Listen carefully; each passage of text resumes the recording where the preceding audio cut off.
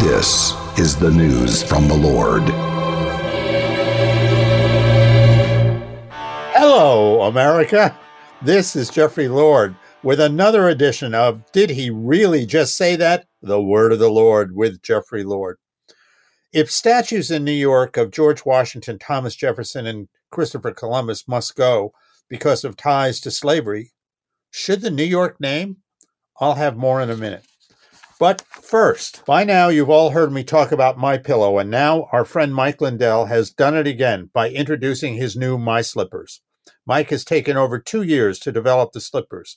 They're designed to be worn indoors and outdoors all day long. They're made with MyPillow foam and impact gel to help prevent fatigue. They're made with quality leather suede. For a limited time, Mike is offering 40% off his new My Slippers. The My Slippers are so comfortable that you will want to get some for the whole family. So, go to mypillow.com and click on the radio listeners square and use promo code Jeff. You will also get deep discounts on all MyPillow products, including the Giza Dream bed sheets, the MyPillow mattress topper, and MyPillow towel sets. Or call 800-606-1043 and use promo code Jeff. Now, here's a headline from this week. Quote, New York City Council mulls removal of artwork honoring founding fathers, unquote. That was very recently reported on by Newsmax National Report Team. And it says this, quote, New York City lawmakers have proposed the removal of artwork honoring such people as George Washington, Thomas Jefferson, and Christopher Columbus because of the historical figure's controversial past. The Democrat-led New York City Council's Cultural Affairs Committee is scheduled to hold a public hearing Tuesday on a proposal to remove artworks that, quote, depict a person who owns enslaved persons or directly benefited economically from slavery, or who participated in systemic crimes against indigenous peoples or other crimes against humanity. The bill, unquote, the bill would stipulate that if the Public Design Commission determines that a statue or monument honors a person who committed crimes against humanity, but votes not to remove the artwork, the city would be required to install an, quote, explanatory plaque about the misdeeds of the historical figure, unquote. This isn't only highly compelling, it's downright silly, not to mention blind as a bat. Why? Well, now, the obvious question upon learning of this is, when will the New York City Council, not to mention other New York politicians, set about removing their own names? Again, why? Well, let's hop in the time capsule and revisit the person for whom, quote, New York, unquote, is itself named. On a website named State Symbols USA, we learn this, quote, what does New York mean? New York was named, it says, after the English Duke of York and Albany and the brother of England's King Charles II in 1664, when the region called New Amsterdam was taken from the Dutch. The state was a colony of Great Britain until it became independent on July 4th, 1776, unquote. So we move from there to the History Channel site, and we learn this about the Duke of York, for whom New York is named. Quote, according to the Navigation Act of 1660, only English-owned ships could enter colonial ports. That same year, King Charles II granted a charter to the Company of Royal Adventurers trading to Africa. Led by the king's younger brother, James, the Duke of York, later King James II, this group had a monopoly on British trade with West Africa, including gold, silver, and slaves.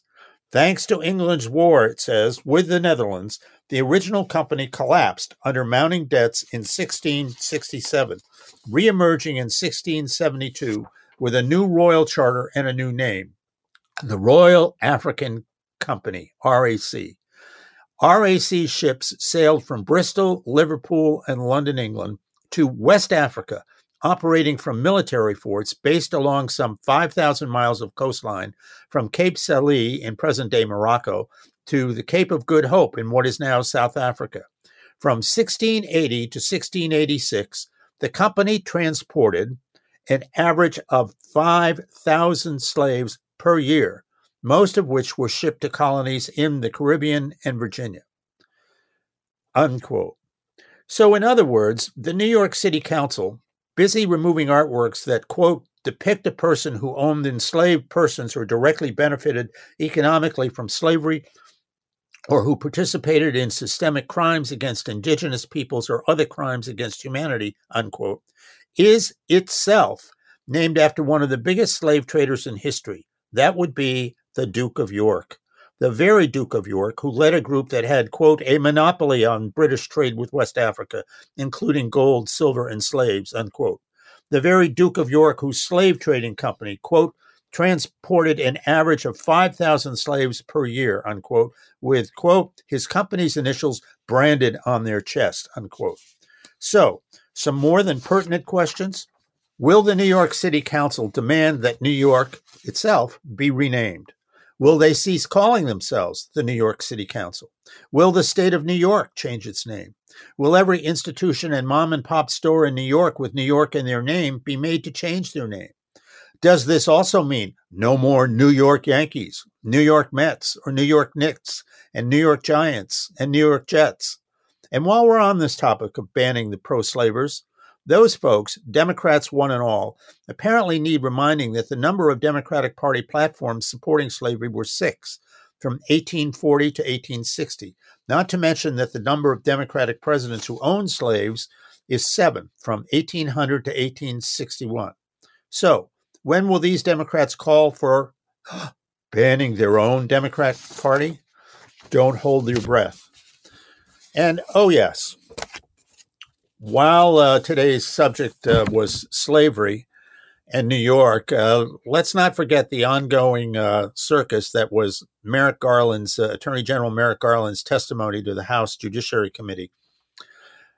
Recall this moment from the House Judiciary hearing with Merrick Garland, in which he says the Justice Department, he really said this, doesn't have a two-tiered system of justice, and we'll play cut 12 in there. I didn't realize the Attorney General had such a comedic touch. No two-tiered system of justice in the Biden era? Really? Tell that to former President Trump, or all those in prison for January 6th with none of the Black Lives Matters rioters getting the same treatment. Yes, whether it comes to Democrats and slavery, or Democrats running to the Justice Department, today's Justice Department, 2 tiers of whatever is exactly what Democrats are all about. For the word of the Lord, this is Jeffrey Lord. Stop by my website at jeffreylord.com for more news and views, and buckle in. See you soon.